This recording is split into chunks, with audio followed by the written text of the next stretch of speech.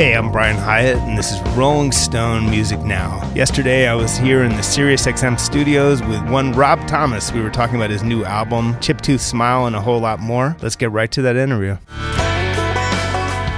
Hello, Rob Thomas. Hello. When you say 50 years of great journalism and now we have this, does that mean that's what we've devolved to, or is this a continuation of 50 years of great journalism? Well, you know, Rob is referring to a little tagline that if you're listening to the podcast, you usually don't get to hear. It's only on the radio version. I wrote that. It's like, take it how you will. It's meant to be maybe a little funny. We're deciding our future right now as we go. That's right. It could go either way. It could go either way. Yeah, I'm a little scared right now. That's the thing, man. Before we started, you were talking about all the famous women that before you got married, you possibly could have hooked up with. But didn't. But we're not going to name those names on I figured we're not going to name the names, but wait a minute. That wasn't like I didn't just walk in the room and just start. That's true. So there was a conversation that led up. Absolutely. I just don't want people to think that I'm the kind of guy that just walks in the room and goes, by the way, you knew who I never banged. No. But it was pretty funny, though. But we're in a more serious mode now, so we're not going to fully go there. I have no time for frivolity. I'm a very important person.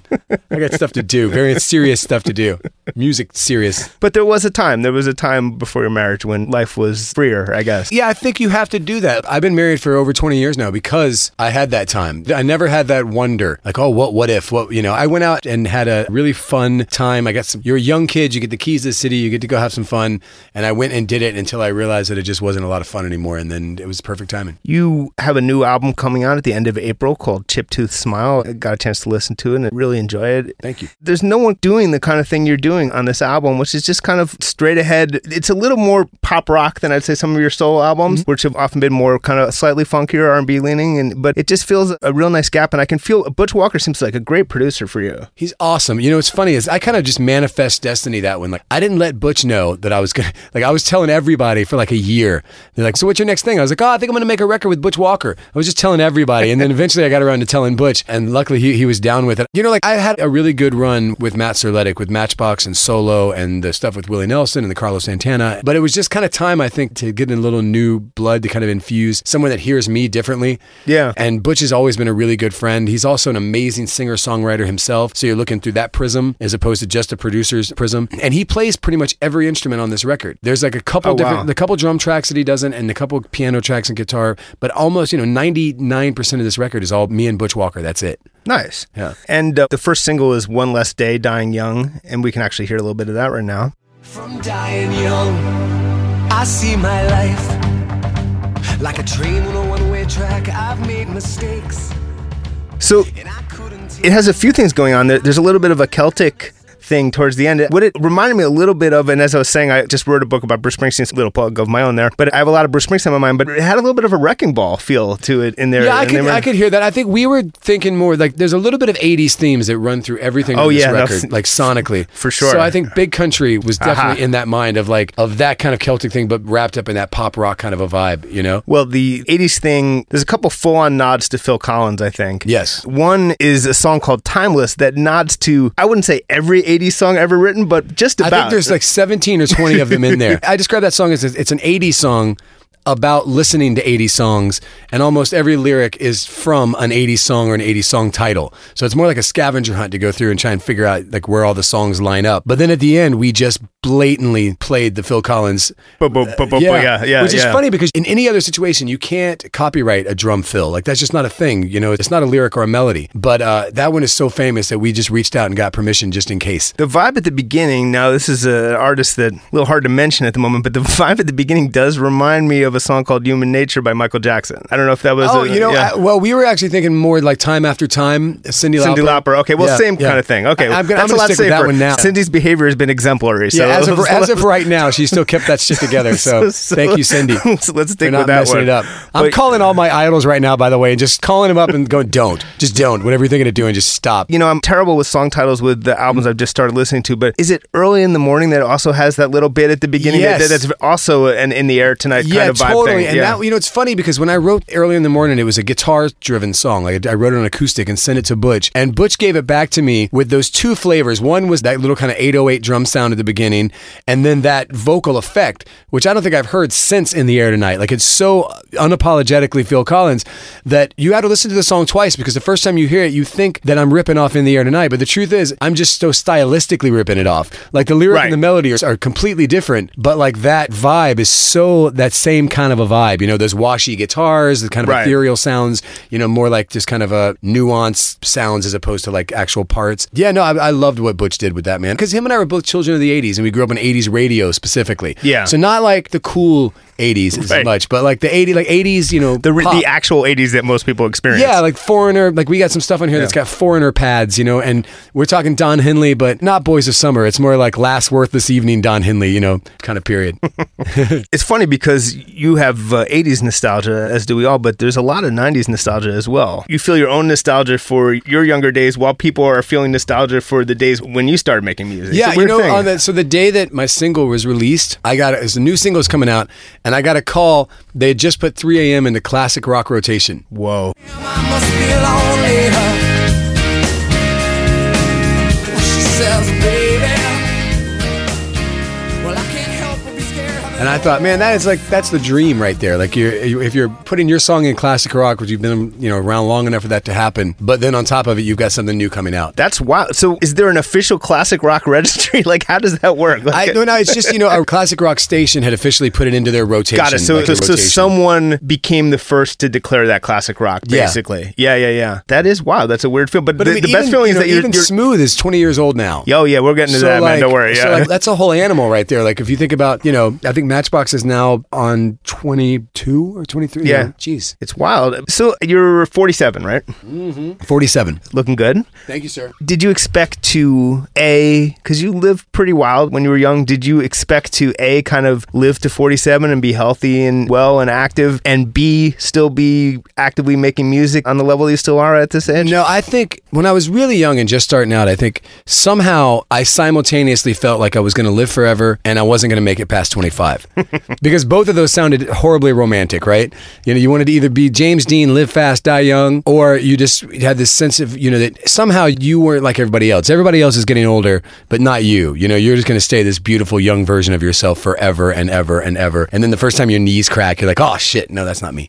I'm not that guy. When you were, I don't even want to say partying, because I think it went beyond that. When you were really like not treating yourself well as a really young person, you were kind of leaning towards the die at 25. Yeah, I mean, there wasn't a whole lot. I think this job in this world had got me over a bridge and gave me so much, and you know, but it also got me to the point where I could have a son, and got me to the point where I could have a marriage, and got me to the point where, you know, I think when you're young and you're writing songs, you're writing all these songs about love and loss, and the truth is, a lot of it is speculation, you know, because you're really, really young, you haven't really loved or lost anything in the way that you're talking about it. You're just kind of being informed by other songs that you've listened to, or movies or books, you know, but then as you get older, you actually do find something that you're scared to lose, and those things start to mean more to you. Those themes become more real, and so I think you stop looking for ways to manufacture these emotions and feelings, and you just start naturally having them on your own, and so then you maybe don't need the psychedelics as much. Are there early songs that sound different to you now, or mean more to you now of your own? Yeah, I think so. I mean, every record you make, I think when you listen to it, the best you can hope for is it's the best possible record you could have made at that time. So that means that if I've gotten any better over the last 20 years, when I listen to the first record, it's easy to hear not the mistakes, but the limitations. It's easy to listen to that as a piece of time capsule and listen to the recording of it, and listen to how your voice sounded then, and listen to the mix, but not so much. I can listen to those now when I play them live, and I still connect with those songs as a song. Right. But when I hear the recordings of them, I don't feel connected to them at all. It doesn't sound like me. So like, to the point where like people are like, oh my God, that first record's my favorite. And I'm like, really? Like, you should come hear me live. I'm not sure. Are you really? Have you heard this? I mean, this all connects obviously to One Less Day Dying Young, because it is like sort of I don't want to say it's a middle-aged song, because none of us want to think of ourselves as middle-aged, but it has a recognition of aging as something that's not bad. I really like the idea of it. Every day that you're living is one more day away from dying young. Dying young. Yeah. I mean, I think there's a lot of songs about being young forever and never growing old.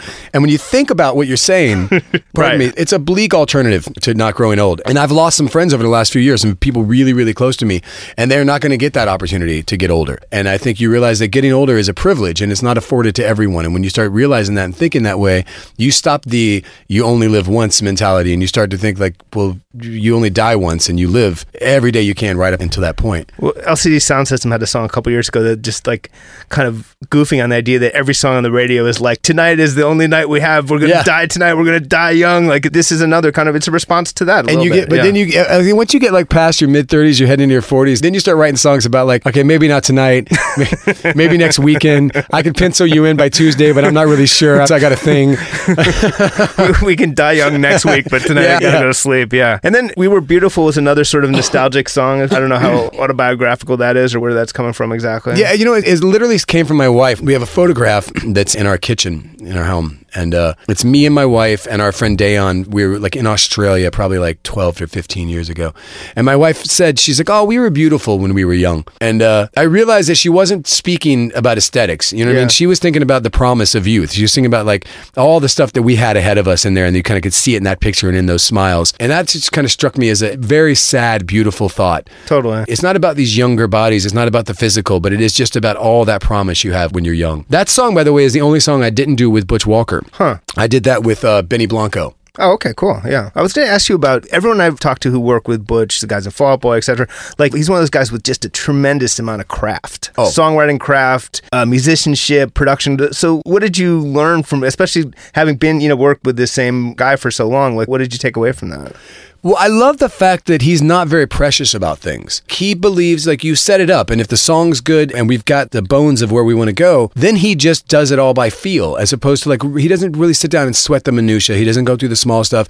He's not worried about, the vocal having to be this pristine. He'd rather get a good vibe out of something than something that's just kind of perfect. And I think there's no right or wrong way to do it, but Matt Serletic came from a world where it was these very polished records. Yeah. They sounded very, very polished, and everything was tuned down, and it had a certain, it's its very own aesthetic, and there's nothing wrong with it. It's just a certain kind of aesthetic, whereas Butch is a very much more kind of carefree, haphazard way of, let's throw the mic on it, let's get it down, and let's try. And that's why I think usually if you hear a record and all the instruments are played by one guy, it doesn't sound like a band in the room. It's missing some sort of vitality. But for some reason, when he does it, it sounds like you can hear the band sitting there playing it. That's interesting. I mean, it's weird because you did have Matt for so long. Mm-hmm. And what was it about just kind of moving towards less of an R&B thing? This, as a solo album, it starts to blur the line maybe between a solo album and a Matchbox sounding record, maybe more than your other solo album. Yeah, maybe. I think Butch could have a lot to do with that as well. I'm writing all the time, and so by the time a record time comes around, I've got 4 records worth of different stuff. And a lot of that, once you sit down with the producer, you and the producer kind of figure out, he helps you pick through like what he's excited about. And so I think maybe some of these vibes kind of excited him a little more. Maybe, I was writing a lot of these while I was on the road with Matchbox as opposed to being in solo world. I don't know anybody that only listens to one kind of music, and so I always want to set out to try and make what you do be as diverse as the music that you listen to. You've never met Eddie Trunk, who has a show on Sirius? No. Because there's a guy who listens to one kind of music. Just one kind of music? Yeah. With all due respect to Eddie. Proudly listens to one kind of music. Is it one band? Hard rock. Oh, metal. Yeah. I do. That's true, though. That's a lifestyle of its own. I do know a lot of people like that. But yeah, other than that, I know what you're saying. I do listen to all that kind of music, and I think I've embraced the idea of pop rock. Like, I love the idea of pop rock. I think it's a giant world that's out there that kind of touches into a little bit of this and a little bit of that. And so, I liked being able to do that. I think everything on this feels a little more rock and a little more organic pop, and then except maybe Timeless would be the closest one that sounds kind of like tracky, exactly. But even that, it's all organic instruments. It's just got a tracky vibe to it. I wanted to ask about context, because you're making an album in 2018, 2019, and everything that's a hit on streaming is Migos or Bad Bunny or stuff that's pretty far afield from anything you would do or would want to do without being like ridiculous. Yeah. It would be like a bad suit. So do you just sort of stop thinking about this super current stuff? How do you kind of keep the context of you're working on in your mind? I think my last solo record, The Great Unknown, was I think the closest I ever came. It was more of an experiment than anything else. Like, the way that I've always done records is I write a bunch of songs, I make a record, and then I bring it to my label and I say, here's my record. And didn't want to just go back to the same well, and I wanted to try something different. So me and Atlantic, we got together and we would work with different producers and get tracks, and I would write to their tracks, and I would work with people like Ricky Reed and Wallpaper and Ryan Tedder. And it was a fun experiment, But at the end, it didn't feel like me. You know what I mean? It kind of felt like me doing something else or me doing a cover song or something. And so it was important for me to just kind of go back to, these are songs that I can sit down, I wrote at the guitar, I wrote at the piano, these are songs about my life. And I realized that makes me a lot happier. And in truth, I can't do those other things. Like if I tried my best, it's still going to sound like me. And it's going to sound like, in the middle of the worst case scenario, it won't sound like me and it won't sound like the thing I'm trying to achieve. And I'll just be floating in no man's land. Right. So the best thing I can do is hope that I was lucky enough to have 20 years of people that are initiated, that are kind of might want to come down this journey with me, and they're waiting to see what I have to do. And to some degree, anybody that likes me, what you're saying is that you want my point of view. Like, right. You know what I mean? Like you want my POV on things. And so me trying to do something like that to fit what's popular wouldn't be my point of view. And so maybe my job is to keep doing this the way that I do it until nobody cares about it anymore, and then stop. Like if music doesn't work out for me, I'm not going to go on Dancing with the Stars. You know, like I'm not trying to find another way to get my face in front of people. I'm just really, really happy if I'm a successful musician. That does matter to me, because I like that if I'm putting out music and people like it and they like what I'm doing and they want to go on that journey and come see me live, that does mean something to me. But then everything else about it, not so much. So I realized that it's really just about, I'm not going to be cutting edge. I'm not going to be that. I just need to try and write good songs. We are going to talk briefly about the beverage that Rob is just lightly sipping from. Could you tell us about this beverage? I'm very lightly sipping. As I was walking into the beautiful Sirius building, I ran into a buddy of mine who is one of the editors at High Time magazine. By the way, his name is Danny Danko, and he has a new book called Cannabis, A Beginner's Guide to Growing Marijuana, coming out. I want to give him a plug. Absolutely. And he gave me I've never even seen like an edible tea. It's like an Arnold Palmer edible. Yeah, it's a little bottle that has 50 milligrams of THC, and we were saying, I don't know about your tolerance, but if anybody's tolerance, if I drank that whole thing, you'd be on Venus. Yeah, I'd be in Looney Tunes right now. Yeah. I mean, that would be one of the most memorable interviews of all time. So you have something to do afterwards. Yeah, so I'm leaving. Don't you worry, that cap's staying on now for the rest of the. I had to taste it though. Yeah, no, I mean it's scary because apparently it tastes good, so it's just so good. That's the worst. You're showing remarkable forbearance. Let the record show. It's just sitting right there. It's just going to sit there. It's going to stay right there. It's going to stay right there. Sheila, keep your hands off. It's all good. For a while, you quit marijuana altogether, I think, right? It wasn't a purposeful thing. You know, I had started getting some weird panic attacks and freaking out, and I just needed to take a little break from it. I think it was my body's way of just saying, just to see if you can. Do you find yourself writing high? Is that a big thing for you? Yeah. That's what actually kind of got me back to it. I didn't really need it as much for like recreation, but when I started to hit dead ends, and if I smoke a little bit, it really kind of just frees up your mind for where the next place you want to go is going to be. It's a time-honored technique. It really is. I don't think I'm the first one to think of this. Chris Martin from Coldplay was the first person who ever told me he took, I forgot what, like a sleeping pill. The most famous one, I can't remember. Ambien? Ambien. He would take Ambien and then not go to sleep and write songs. Oh, that's crazy. My mother-in-law would take Ambien and then she would stay up, and it made her a compulsive shopper online. Wow. It's either buying a bunch of shoes or writing Coldplay songs. It's kind of crazy. Yeah. I think she got the short end of that stick, but I got a fucking awesome camo hoodie out of the deal, so I'm winning. Thanks, Mom. Not from Chris Martin. That would be a whole different story. Thank you, Chris. I met Chris once with my dog. I was in a bar in Toronto, and it was me and my wife and our dog kind of just sitting there. And he came over to the table because he said that he'd always wanted to meet me, to tell me that when they first came to America, they were doing radio tours, and I guess I was doing radio. I was always in the stations right before them. Right. And every time they would come to a station, they would say that I was just in there and I was talking about this new band called Coldplay and my new favorite song, Yellow, and how great it was, and that he always wanted to thank me for that. And I thought that was a class act thing to do. He's a good dude. Right? So I talked about the idea of like whether you expected to be kind of alive at this stage, but you didn't talk about, did you think that your music career would last to this point? Were you always kind of thinking about the long haul? I think that I did, but out of pure ignorance. Like, I don't think that I really thought about what that would mean and entail. Do you know what I mean? Like, if you're lucky enough to make it in the music business, it's because you had this suspension of disbelief and this will for ignorance of the odds. And that you literally, for some reason, thought, yes, of course I should make it. Why shouldn't I make it? You know what I mean? Yeah. And you let that carry you until you lucked into a record deal. And then if you lucked into, finding some success and you go out and you play. But I really thought that, of course we were going to make it. And we were going to be big until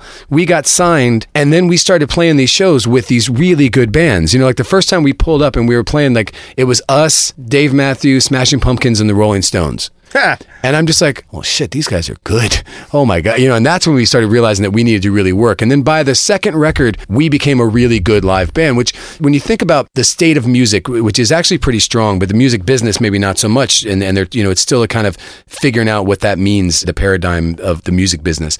But you realize that the good thing about it was like we were one of the last bands that kind of in the last traditional way that you made record. You had a guy from a label would come to your town and he would listen to your band, and if he liked you, he would sign you, and then you would make a record and you would get songs on the radio, and if enough people liked it, they would come see you live, and then you would sell records, and that's the career, you know? Right. And that's how it works. And if you didn't succeed right away, you might have a little more time to actually become a really good band. Right. People might not know that there was drama and controversy in the very beginning of your career. I guess like Matt, longtime producer, he heard you in your band Tabitha's Secret. Yeah. And it was one of those things. Now, correct me if I'm wrong. It seems like it's one of those things, classic thing, like a producer's like the singer's the guy. Kind of the thing, but we were as a band, Tabitha's Secret, we were imploding. And literally just in the middle of these fights all the time. And I also didn't know anything about the music business. So I had a guy that would have all these songs that I wrote, and he would just bring in these copyright papers and say, here, we're all going to sign these. And so everybody got in on the copyright of these songs. And then, so when the band broke up, Matt came to me, and he actually, Atlantic Records offered to sign me, just me alone. And I said that I would do it if I could bring Paul and Brian from the band. Paul, was our drummer, and now he's our guitar player, and our bass player, Brian. And they said that was fine. I could bring them as long as I was going to be writing the songs. And we did that. But then I was so upset with the other guys that were in this band that all the songs, with the exception of 3 a.m., I threw out every other song that we had written up until that point, and in 6 weeks or so, wrote the first Matchbox record. I was like living at my girlfriend's parents' house, and I would just sit in the room all day long and just write and write and write. And so I got that record just because out of spite, you know? But I felt... Spite and breakups, the two best fuels for albums, So I had the greatest thing because, you know, the biggest fear is that you have your entire life to write your first record, and then it's in between, you got to go write another record, and it never really seems to work out that way. But I wrote my second record as my first record. I never thought about it that way. And so I felt like going into the second record, I was like, well, I got this now, you know. The crazy thing is that there is a version of 3 a.m., of course, by Tabitha's Secret. Yep. She says, baby, it's 3 a.m., I must be lonely. Which, if I remember correctly, there was a thing where some radio stations were playing that version. There was a whole thing. They were, because when we were like just starting out, it was happening a lot more back then in terrestrial radio, but where you would have local band nights, you know, like an hour or two of just like local music from all over your scene or from different scenes. And so 3 a.m. was already getting like play in those kind of independent stations.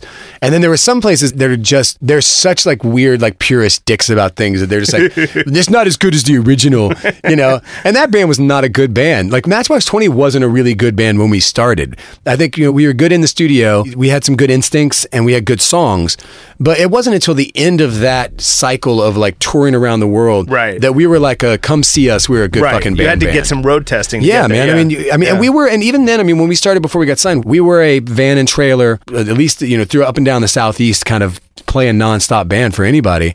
But it's just not the same as going out there and cutting your teeth in front of a large group of people who don't care that you're there. When you were writing something like Push, because we were talking about context, when you hear that song, we can hear it for a second. She said, I don't know if I've ever been good enough.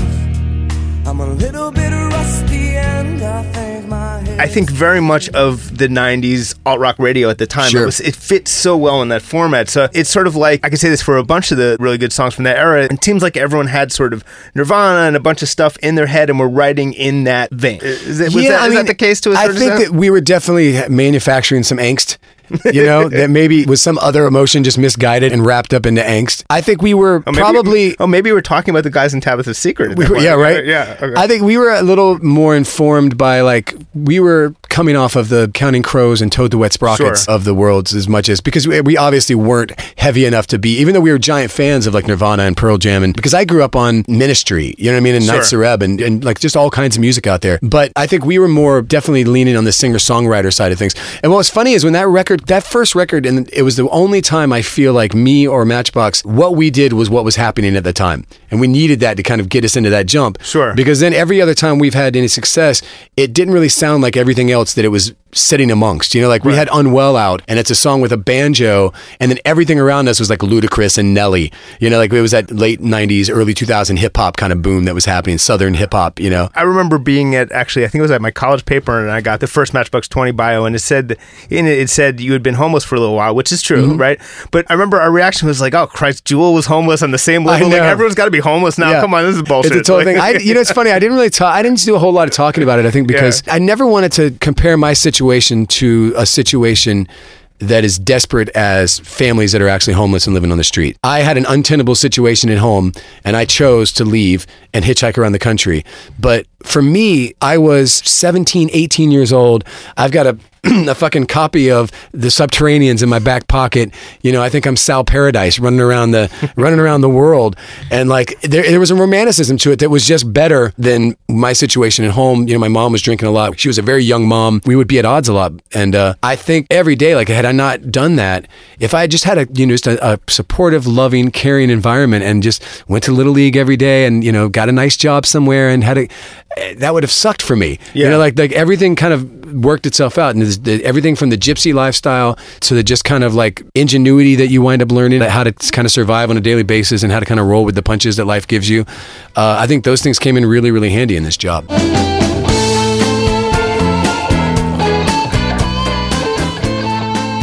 Let's talk about Smooth for a minute. Let's talk about Smooth. You've done a bunch of interviews today. You probably already talked about Smooth, but and we've talked about Smooth in the past. But it has such a life to it. 20 years later, it's like a meme. It's a whole thing. I don't know if it is its own complete universe at some point. And I took the same journey that everybody else in the world took with it. Like I was like, oh, this is a catchy song. This is a good summer jam. Hot Latin girls want to dance to it. I'm down. And then we kind of moved into like, God, if I hear this song again, I'm going to shoot myself right in the face with a Latin gun. And then 15 years after that, I'm just kind of like, yeah, you know, sometimes it holds up. Like, I feel like with Smooth, like, I'm okay if I never hear Smooth, but I love playing it. When we play it, it's fun every night. Like, it's a jam. And when I do it with Carlos, even more so. But I'm okay with not hearing it again. How often do you get a chance to talk to Carlos? We talk pretty on the reg. You know what? Carlos once told us that if he wants someone to call him, he doesn't have to text them or anything. He can just send out a psychic signal and that they'll call. That feels about right. Have you ever gotten one from him? Like psychic Maybe that's why whenever I reach out, because every time I reach out, he's like, I was just thinking about you. See? Oh, there you go. A few more sips of that, you're going to get a... No, sometimes we'll both just be in tune because I'll be somewhere drinking and he'll be somewhere drinking and we'll just get on the phone and start talking. You know, we're always texting each other. I'm surprised, and this isn't like talking out of school. No. I am surprised at Carlos's liberal use of emojis. Like, it's a very surprising thing that a guy like Carlos, it just loves the emojis and like gifs of babies dancing and shit. Like, you know, the greatest thing that happened out of that whole thing was the relationship that I got from him. And I think meeting him when I did, right at the end of, you know, the end of that record, we had all that success and it was 3 years on the road. But then all of a sudden, it's like the bus drops you off after 3 years and I'm in the middle of Manhattan and I have no idea how the me after this relates to the real world. Like, I've only existed within the frame of being on the road and, you know. Yeah. And I meet Carlos, who kind of at a very meaningful time taught me the difference between being a celebrity and being a famous musician. Yeah. And that being a famous musician is something that we all, as kids, we wanted. We wanted people to like our music. We wanted people to come see us play music. But if it's not attached to your motive and your intention and your purpose, it doesn't mean anything at all. And so he kind of taught me that at a really, really good time. So it's his fault that you didn't hook up with all those famous women. That's exactly what it is. No, I think even he would have been like, come on, Rob. Now, so I mean, it was a co-write with like Ital Shore, right? Yeah. So, yeah. And so who wrote the line? Everyone quotes "Man, it's a hot one." Who wrote the? That was me. That was me. I wrote all the lyrics, and then Ital had a track that was very close to the under track of Smooth with a different melody and a different lyric. And I wrote everything up to the chorus, and then I thought the chorus actually was the pre-chorus. This life ain't good enough. You know, I thought that was the chorus, and we just like it needed another lift, and so me and Ital got together, figured out the next melody for that. I was living in Soho at the time, so I was just kind of sitting around in the summer of Soho with my hot Latin wife, just kind of, you know, like, and so the song was kind of easy for that, you know. Yeah, it was hot summer. Was it probably a hot day when you sat and wrote the Now Left? Yeah, I'm sure it was, yeah. I would give up every dime in royalties that I've made for Smooth if I could get a nickel for every time somebody goes, man, it's a hot one. If you ever get a chance, and this is to anyone listening, this is where Smooth culminates and comes to a head.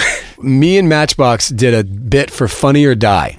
Yeah. If you type into Matchbox 20 Smooth, Funny or Die, and it's us doing, basically it's like a Jerry Bruckheimer CSI kind of crime show, completely based on just the song Smooth.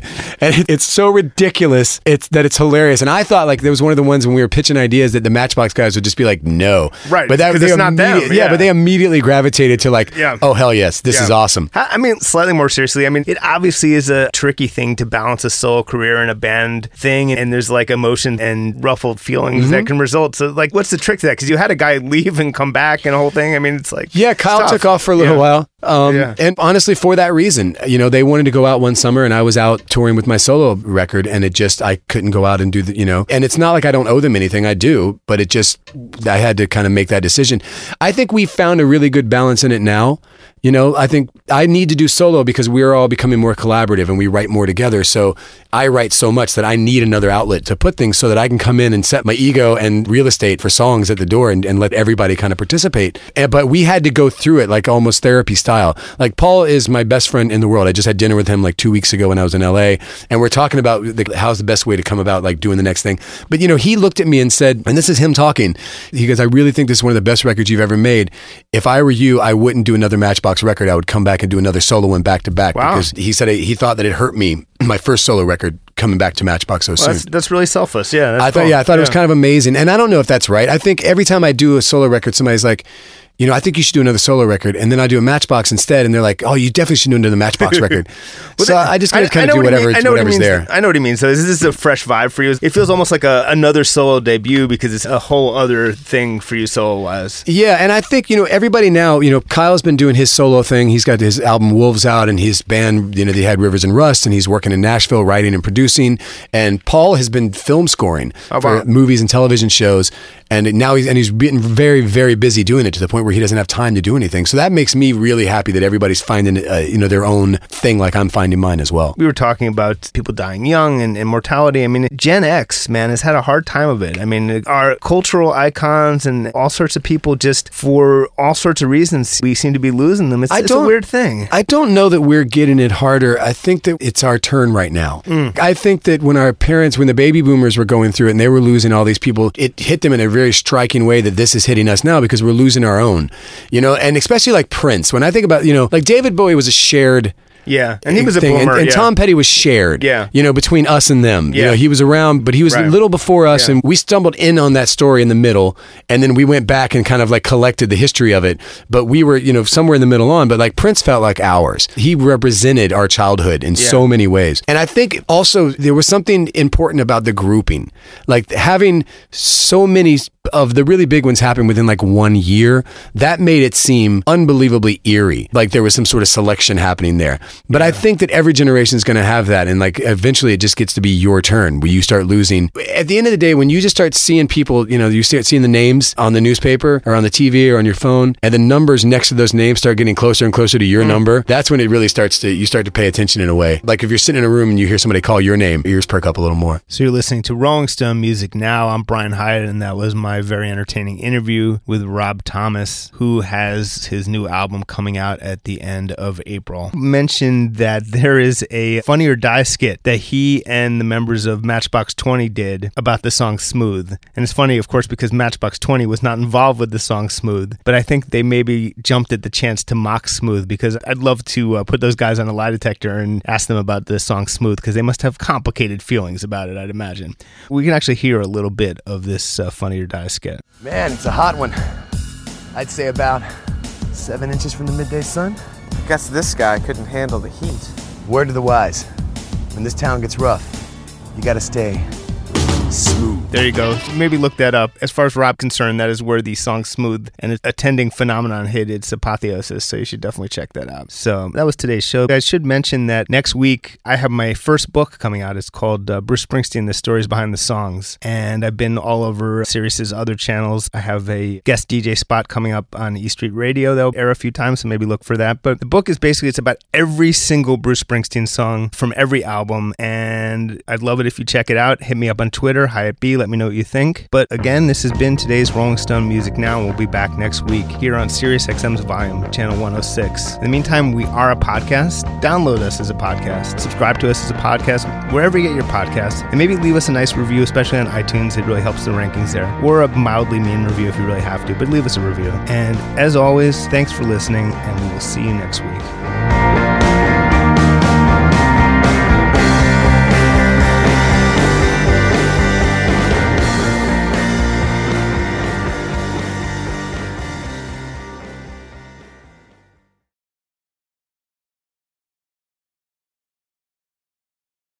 Welcome to Talkville, the ultimate Smallville rewatch podcast. Guest star Sarah Carter as Alicia Baker, although I didn't really work with her a lot. But Tom did, and they had some real big smoochy scenes. Yeah. Can we talk about that? Could there be any more sex? What was a 3-page makeout scene that just kept going? Good Lord, we get it. They have chemistry. Jump in now or catch up on any of the past seasons of Talkville on YouTube or wherever you listen.